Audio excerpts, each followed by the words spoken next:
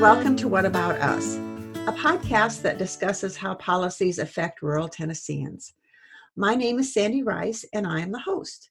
Please note that What About Us is now part of the Tennessee Holler Podcast Network, but you can still listen to wherever you usually download this and your other podcasts. Please go to tnholler.com, sign up, support, and see all the other great podcasts and also the newsletter. Today, my guest is Andrea Hatcher. Welcome, Dr. Hatcher. Thank you, Sandy. Now, you are the professor and chair of the Department of Politics and director of the pre-law program at the University of the South. Now, that's a lot of stuff to do. That keeps you busy. It keeps me very busy. Thank you for taking the time from your teaching schedule to be with us today. Thank you for the invitation. You bet. We are going to talk about the Electoral College. You know it's election season when we start hearing those words. So how does the Electoral College work? Well, Sandy, it's complicated. It is. As far as the Constitution is concerned, the popular election every 4th November is really only the first step in a complex procedure that we hope culminates in the formal declaration of a winner a full 2 months later. In fact, under the Constitution, the November election is not even for the presidential candidates themselves, but for the electors who subsequently choose a president. Now, there are 538 electors corresponding to the number of representatives in the House and 100 senators in the U.S. Senate, and then there are a few more to account for the District of Columbia. Oh, okay. And these electors are individuals usually nominated to be an elector on the basis of their long service to the party or even, quite frankly, because of their financial donations to a party or candidate. And so when we show up to vote for president every November, we usually see the names of the party's presidential candidates printed in large type on the ballot and preceded in much smaller type by the words presidential elections for. And sometimes voters don't even realize that they're actually voting for presidential electors rather than directly for the president and vice president. Wow. And the Constitution says that the electors should meet in their respective states to vote by ballot for the president and the vice president. So by statute, that's now the first Monday after the second Wednesday in December. And on that day, the electors meet in their states at noon and they vote. They ballot separately for the president and the vice president, as required by the Constitution. And then the electors send a list of their voters by registered mail to the president of the Senate in Washington. And then the culmination. On January 6th, the votes are counted in a joint session in the House chamber with the vice president presiding. And at this point, the counting and certification of electoral votes is really an entirely ceremonial act. Okay. So that, in brief, is an overview of how the Electoral College works. So how did this all come about? Can we go back to the history and the founding fathers? What were their, thoughts in doing this and not just doing a hands up, eyes closed vote in the first place? Absolutely. Well, how to get a president or how to get a chief executive was among the most contentious issues argued at the Constitutional Convention.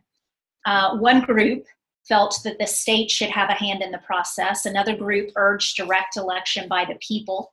And there were any number of proposals, including this or election by state governors or electors chosen by state legislatures. And this debate was complicated by the discussion of a couple of other variables like length of tenure and eligibility for re-election. And so what did our wise founding fathers do? They were ultimately bureaucrats at heart, and they created a committee, the Brierley Committee on Postponed Matters. And so this committee met and came up with the compromise that we now know is the Electoral College. And the delegates at the convention readily accepted it. because, let me remind you and your listeners, they were all working politicians. Our founding fathers were hardly the political theorists that myth and legend has led us to believe. They were fundamentally politicians at heart, and they needed something to get through the process. What they liked about this compromise, the Electoral College, was that everybody got a piece of the cake. Each delegate could leave the convention and go back to his states, argue to his constituents that their interest had really won the day. So think about it. In this newly created Electoral College, the state legislatures had the right to determine the mode of selection of the electors. Secondly, the small states received a bonus in the Electoral College in the form of a guaranteed minimum of 3 votes, while the big states got acceptance of the principle of proportional power. And then there was a role for the people to directly choose the electors if the state legislatures agreed. And then, of course, if no candidate receives a majority in the Electoral College, what happens? The House gets a say in voting. So in other words, this compromise had something for everyone, for state legislatures, for small states, large states, Congress. And so this compromise seemed almost too good to be true. When it came out, the delegates at the convention snapped it up with little debate or controversy. The thing about it is no one seemed to think very well of the Electoral College at the time. It just was what came about. It was the compromise that they needed to accept to go forward. And so, just to dispel one myth, it doesn't appear that the framers, in their wisdom, endowed us with a college of cardinals. The Electoral College wasn't meant to be a group of philosopher kings or even some sort of protection against elitist distrust of the masses. One scholar, I like his quotation describing it. He says, "It's merely a jerry-rigged improvisation, which has subsequently been endowed with high theoretical content." In fact, one would be tempted to suggest that the framers would be startled to find the college still in operation, Right. And perhaps dismayed at their descendants' lack of judgment or inventiveness. Well, and I think they'd never done this before. Exactly. They didn't have they hadn't elected a president. They really didn't know what a president should be, just not a king. Right. And in Right. fact, they assumed, everybody sort of knew that George Washington would be the first president. And so they assumed that after Washington's service as president, that in fact there would be such division in the country that no candidate would get a majority, and the vote would consistently be put into the House for ultimate decision. See, our framers didn't envision political parties that now structure our voting today, particularly having a two-party system that gives us this majoritarian vote that often constrains our choices. Right. And they also, interestingly enough, didn't trust, well, I don't know if trust would be the right word, but they were skeptical that the people could elect a president. If they just left it up, they didn't trust them to be maybe knowledgeable enough. Could you say that? I think for some, that was certainly the case. I think that the reality was practical considerations. We were a very large nation at the time, Even at that time. we didn't have the internet. Communication and transportation was sparse and difficult. And so when you think about what a presidential campaign looks like now, with media and the outreach by candidates, that simply was impossible in the large nation of the early days of the Republic. And so the framers really didn't think that direct election of a president could be possible because of the difficulties of candidates voting nationwide. Keep in mind, the president was our only nationally elected position. Members of Congress compete and run in small defined districts. And so for this national office, it would just be simply impossible for candidates to run a national election. And in this sense, an electoral college served to localize, if you will, part of the presidential vote. Mm-hmm. And they were very fearful of corruption. Indeed.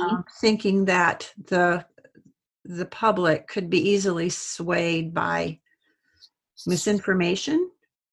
Yes, and perhaps even that the electors would as well. And so there has been a debate. The Constitution is silent on this issue, whether the electors are bound or not. Mm-hmm. And just this past term, the Supreme Court has issued a ruling that in fact state laws that somehow punish or remove electors who go rogue, that those are in fact constitutional.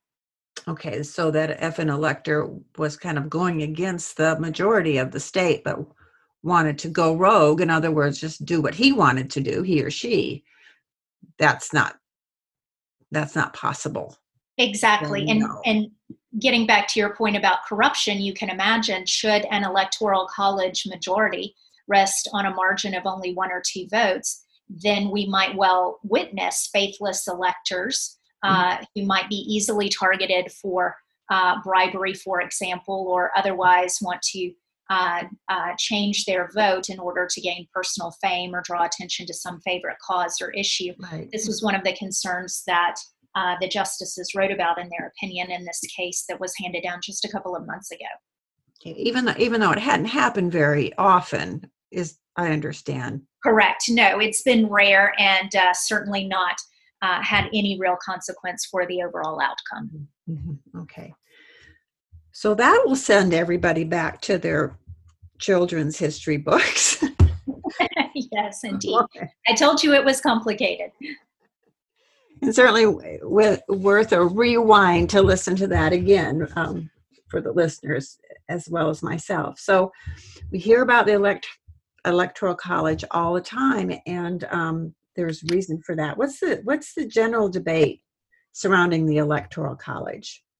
Right. So one reason I like the quotation that I just read to your listeners from that scholar, John Roche, is that it really gets at the prevailing public perception, I think, that the framers had something important in mind in giving us the electoral college, and therefore it's almost sacrosanct and can't be or shouldn't be changed or tampered with. And so, but what the John Roche is saying is that we have projected theoretical content onto a framework that was jerry-rigged to begin with. So typically now we tend to hear advocates argue that allocating electoral votes by states and having states cast their votes as units ensures that presidential candidates will be attentive to and protective of state-based interest, especially the interest of states with small population, that the Electoral College is somehow an essential bulwark of federalism. We tend to think that one of its principal advantages is that the Electoral College forces candidates to pay attention to small states that otherwise would be lost in a national electorate, that it leads candidates to build a national coalition, that it creates really a nation and eliminates what's been called flyover country. But interestingly enough, there have been studies done to show that argument in favor of the Electoral College exists more by myth rather than by evidence. Just to give your listeners some data, looking at a log of campaign events by the Republican and Democratic presidential and vice presidential nominees in 2016, from the time of the conventions when we were first given the two candidates, the two nominees to vote for, Hillary Clinton and Donald Trump. So looking at the time of the convention to the election day, presidential candidates did not visit 25 states at all. Tennessee was among them. So for your listeners who are thinking that the Electoral College somehow protects rural Tennessee by forcing candidates to pay attention to a region that otherwise would be forgotten, well, I hate to say that it's in fact because of the Electoral College that rural Tennessee is forgotten by the presidential candidates. Instead, 12 states in the U.S. had double-digit candidate visits by the candidates. Ohio was visited 48 times. Pennsylvania, 54. Virginia, 55. Tennessee, none. So the candidates aren't fools. They go where the Electoral College makes them go. And where does the Electoral College make them go? Not to small states, not to otherwise ignored regions, not to what's been called flyover country, but the Electoral College makes candidates go to the competitive states. And so candidates, the reality is candidates ignore most small states. In fact, they ignore more than half the country. Right. And of course, Iowa, because of the caucus, that might be the only rural region that candidates visit, because they go to the state fair. But and if you talk to somebody that lives in Iowa, they've met all the candidates. Exactly. And that happens because of the importance of Iowa in the primary, because Iowa is the first caucus state. So you could also say these states that they visit, like Pennsylvania, so many times, do they go to rural areas, do you think, or are they pretty much in the cities, highly populated urban areas?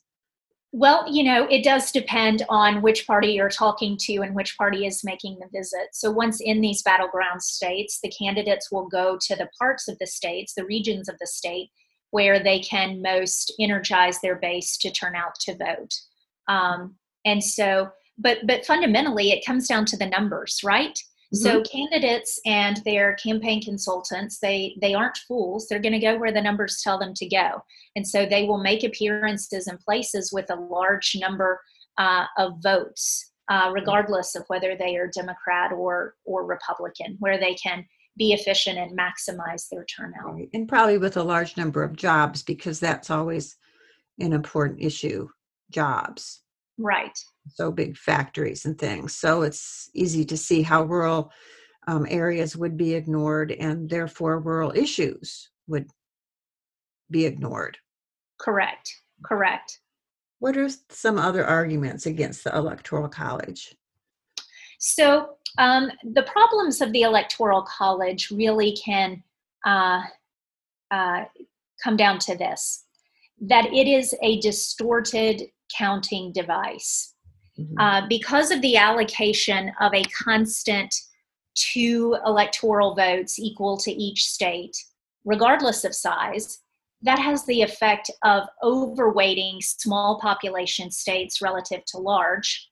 But here's the irony: the winner-take-all allocation of the Electoral College system, because after all, for 48 states, the winner of the popular vote in the state, no matter how close, how narrow the margin is, gets all of the Electoral College votes of that state. So that system ensures that large states simply are worth more to candidates. So there is this paradox where there is both a small state and a large state bias in the Electoral College. Let me just give you an example here using the states of California and Wyoming. Mm-hmm.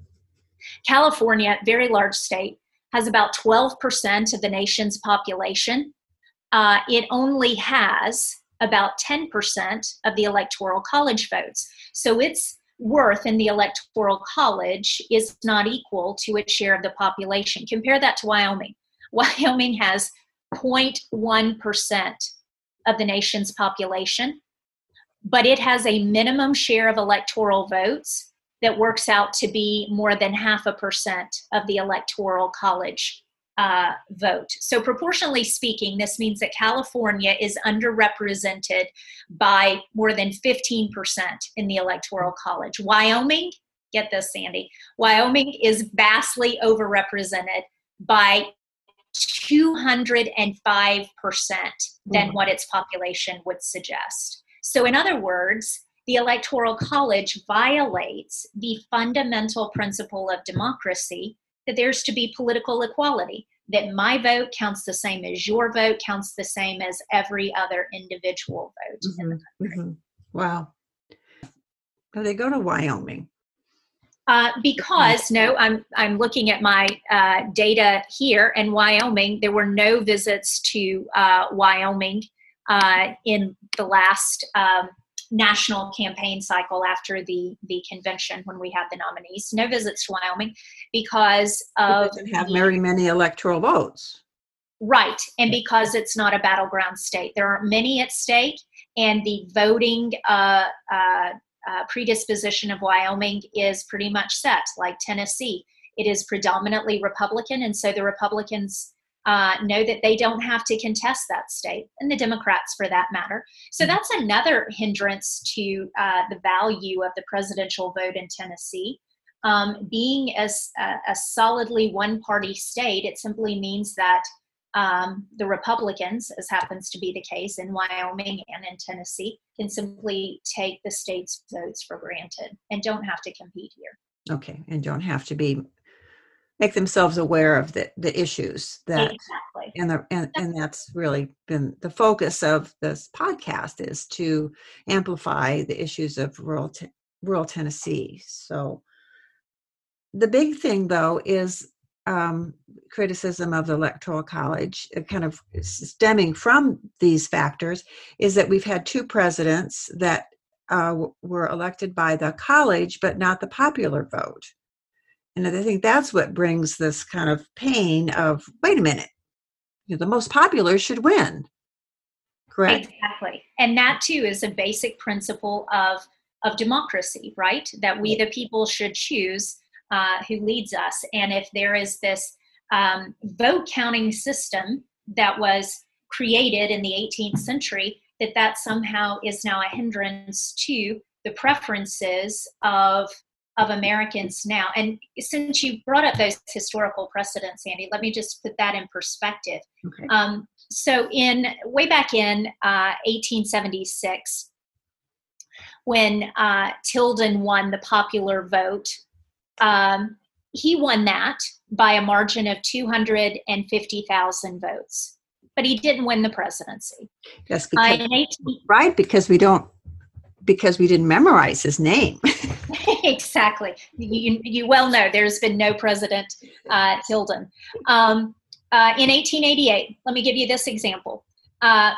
Grover Cleveland won the popular vote by a margin of only 95,000 votes. Even in 2000, when Bush beat Gore in the Electoral College, Gore won by only the popular vote by only 540,000 votes out of more than 110 million cast. Now, what happened in 2016?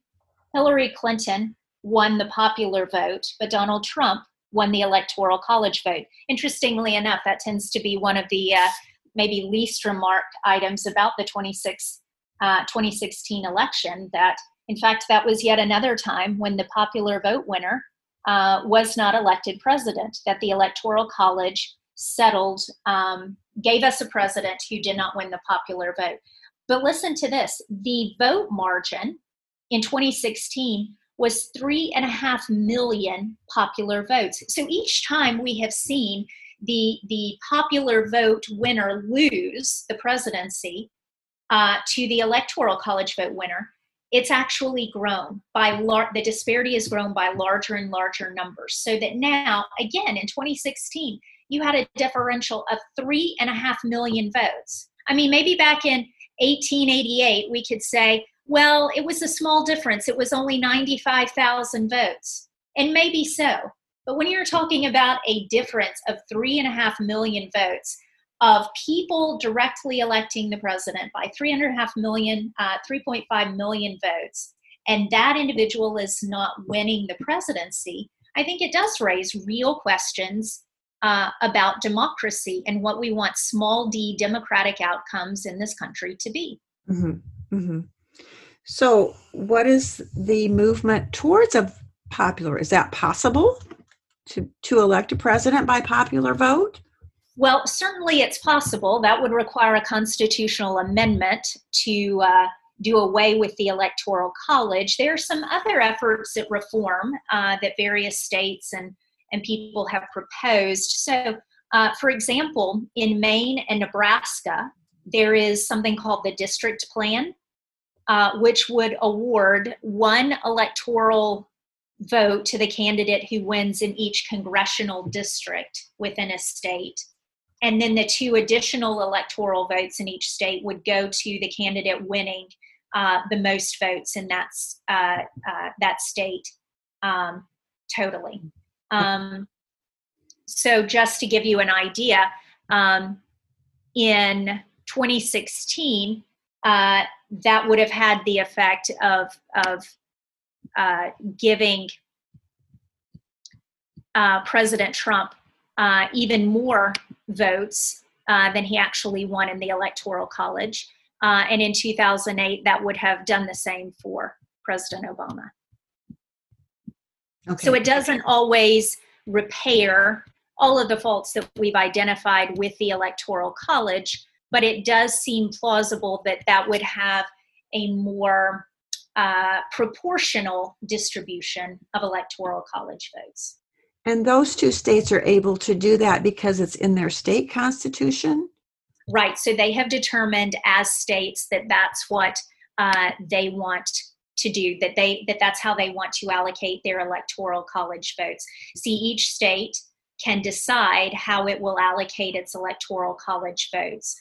All but these 2 choose to do it in that winner-take-all system that I described earlier. Okay. But Maine and Nebraska have the district plan. Now, there is something else called the National Popular Vote Interstate Compact.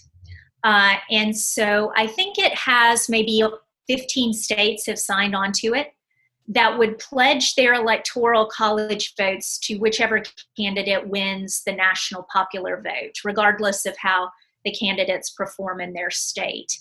But that compact, that scheme would only go into effect once enough states have joined to tip the election. And so far that hasn't yet happened, simply not enough states signing on to do that. I think I saw something that there are more states that are interested. Correct. That. So Tennessee is not one of them.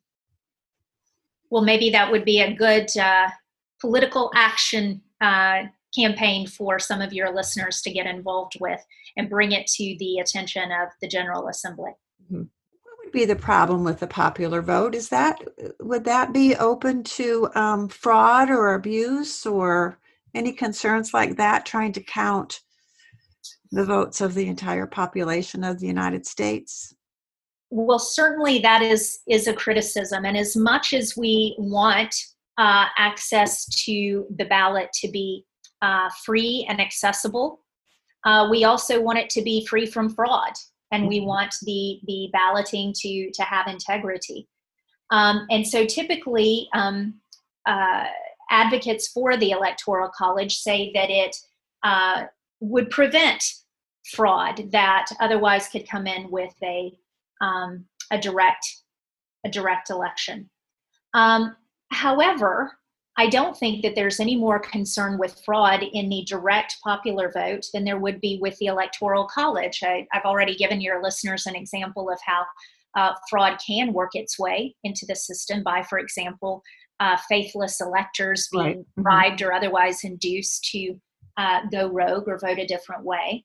And so by direct election, it would happen if there were some concerns about a recount. It would happen just the same way that we have now. If there is a close election in any given state, we recount the votes. And in fact, I mean, honestly, Sandra, it may make widespread fraud less likely, because think about what an individual would have to do to swing the election in a nationwide direct popular vote. You would have to have a systemic scheme of fraud in all 50 of the states. Mm-hmm. Whereas, in fact, now, if you wanted to enact a fraudulent scheme in voting, conceivably, you could only have to disrupt the vote because of the Electoral College, maybe in one or two of the key battleground states, say, again, Ohio or Pennsylvania. So in some sense, I think a credible argument could be made that having a direct popular vote nationwide makes fraud less likely because it's just harder to have a nationwide fraudulent scheme enacted. Right.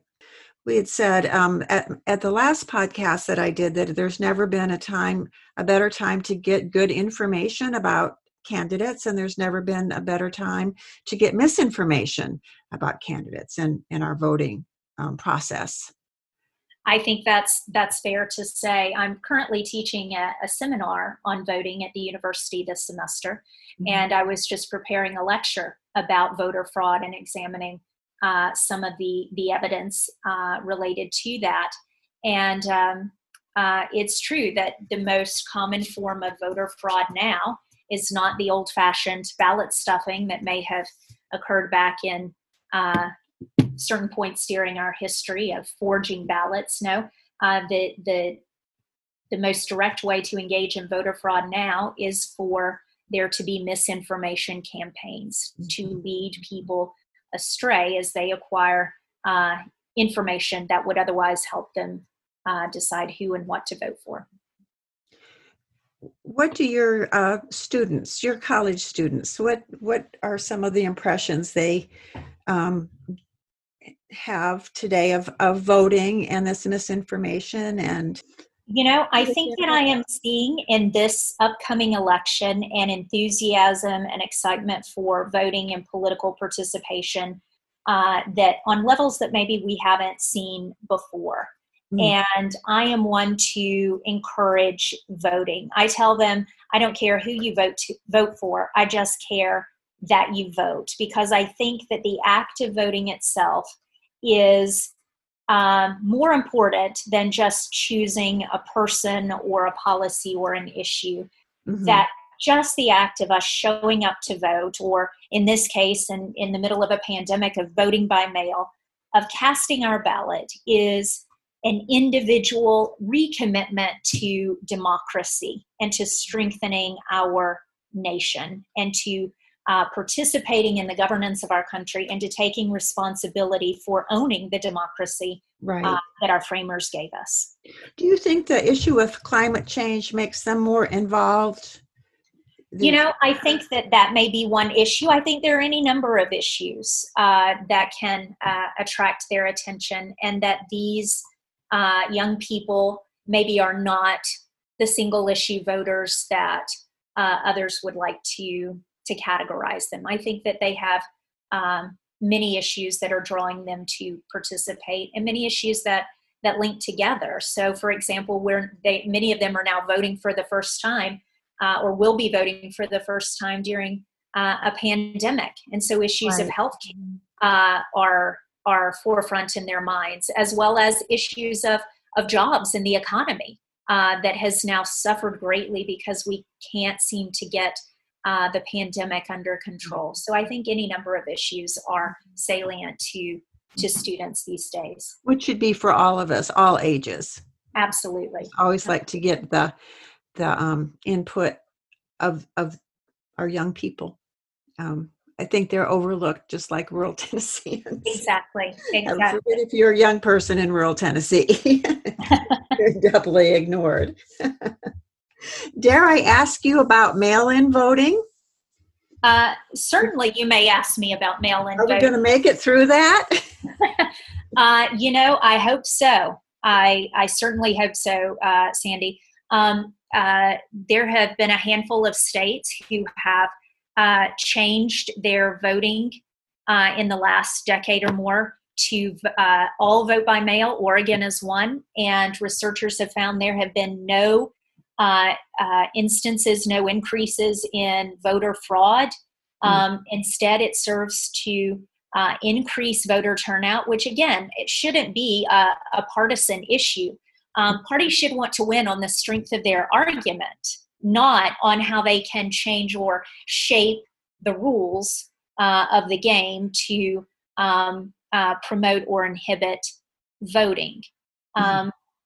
So, yeah, I hope that we can get this vote by mail, the problems with the postal system under control, and have voting by mail be a good alternative for most voters, again, in this age of pandemic. Voting is essential to the health of our democracy. And we shouldn't have to risk our own health or our lives or the lives of those vulnerable populations that we live with and care for to go out and vote. That's certainly not something our framers would have intended. No, no. And I think also automatic voter registration. It shouldn't be difficult to be registered. Absolutely, especially if we have the selective service system, right? The draft that young people, young males are enrolled in that. And so why is voting any less important? I think that an automatic voter registration system would be good for this country. And also it would help, again, mitigate some potential for fraud, because after all, if the process is automatic, then there are more rules and regulations that help us regulate that process and keep it under control. Right, right. Is there anything else that you would like to tell us about, Andrea, or? Sure. I always remind my students of the first three words of the Constitution, we the people. Mm-hmm. And that simple phrase makes us all joint owners of this government. Mm-hmm. And the Electoral College seems to violate that principle because it removes from us the most important decision we can make: who will govern us. And so let me give your readers this quotation that I borrow from Senator and former vice presidential candidate, fellow Tennessean Estes Kefauver. He put it this way: every 4 years, the Electoral College is a loaded pistol aimed at our system of government. Its continued existence is a game of Russian roulette. Once its antiquated procedures trigger a loaded cylinder, it may be too late for the needed corrections. Wow, that's dramatic. Indeed. For that. I think we've kind of done an action plan about the things that people can get involved in or be aware of or investigate. And everyone's going to hear more and more about the Electoral College before, during, and after the election. But you had suggested that I mentioned the work of the Brennan Center. It's the Brennan Center for Justice. It's at the NYU, New York University School of Law. It's a nonpartisan law and policy institute that works to reform, revitalize, and when necessary, defend our country's system of democracy and justice. And they have several issues that they're involved in, and I kind of doodled around it in preparation for talking with you today, and it's amazing. It's really well done, and articles that aren't too long and aren't too technical, although it seems to run the gamut. Absolutely. I highly recommend the work of the Brennan Center, and your listeners can go to the website there and look around for more information. As you mentioned, gerrymandering, they deal with all sorts of issues related to voting justice, right, criminal justice, civil liberties, and civil rights. And so they have great resources that your readers can inform themselves more about the Electoral College or gerrymandering or voting rights. And then they have some other, they can connect to other groups and ways for your listeners to take direct political action, for example, of bringing some of these issues that they care about up to the General Assembly here in Tennessee. Right, right.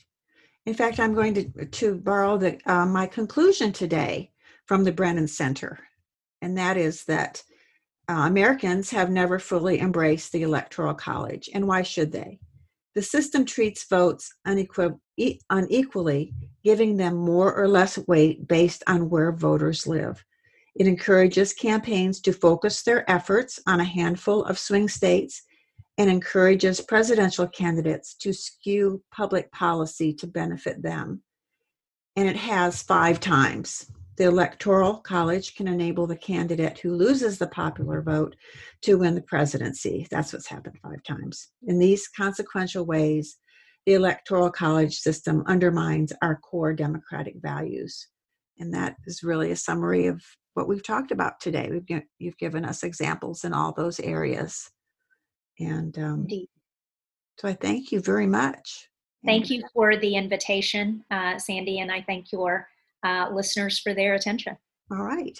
This has been What About Us, a podcast that discusses how policies affect rural Tennesseans. We are part of the Tennessee Holler podcast network. Go to tnholler.com and see some of the other great podcasts. I didn't listen to anybody else's this week. I'm sorry, y'all, but I'll do double duty next week. There is a podcast on politics, porch politics, that has just started up. So that would be a great source for more information and discussion of Tennessee policies and voting. So thanks again, Andrea. Have a good school year. Good luck. Be well. Bye-bye.